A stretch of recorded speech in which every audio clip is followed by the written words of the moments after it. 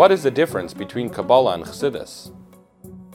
We discussed last time the similarity between Kabbalah and Chassidus, that both of them have to do with neshama, and that Kabbalah is neshama for tzaddikim, for Baalei Kabbalah, and Chassidus is for everybody.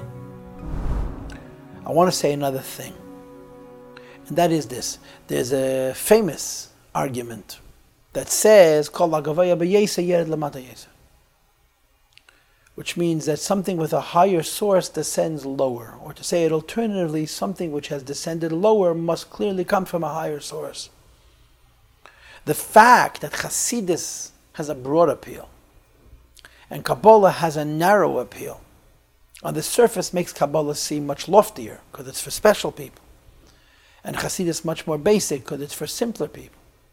But the fact that the same concept of Nishmasa Deraisa, the soul of the Torah, or the godliness of Torah, reaches a lower person shows that Chassidus actually has a higher source than Kabbalah.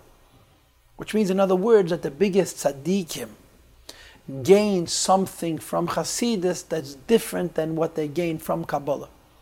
In other words, it isn't only that Kabbalah speaks to special people and Chassidus speaks to the masses, but the special message of Chassidus, which reaches the masses, gives something to the big tzaddik that even Kabbalah wouldn't give him.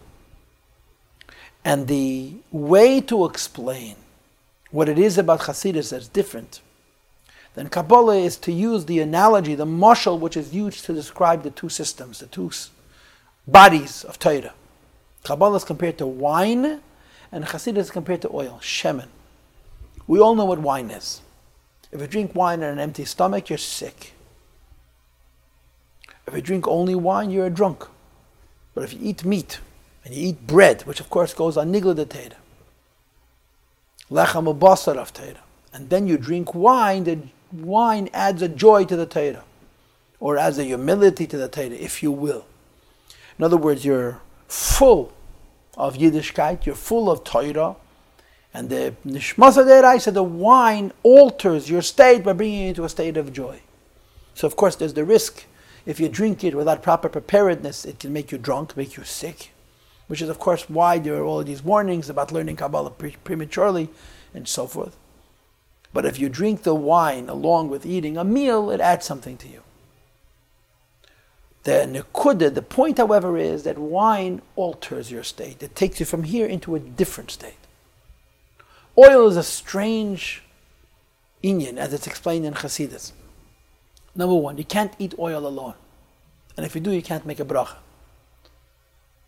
But at the same time, fat, shemen, oil exists in everything. It says in Pardes, it says in Kabbalah that you have oil even in stone. I think it's even mentioned in the Maimon that we're learning now. Whatever that means. You cannot eat oil by itself, but oil is eaten with every food. And oil has two opposite characteristics. One characteristic of oil is that it's tzaf al gabi mashkin, it floats, it never mixes with anything. And the other characteristic is that it's mefapeya, it bores through everything. If you have a piece of paper and you put a little bit of fat here, it'll stain the whole page.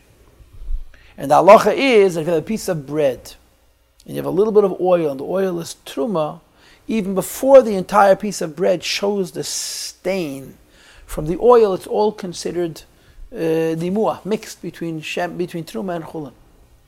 Because since it will radiate over the whole piece of bread, it's as though it already has.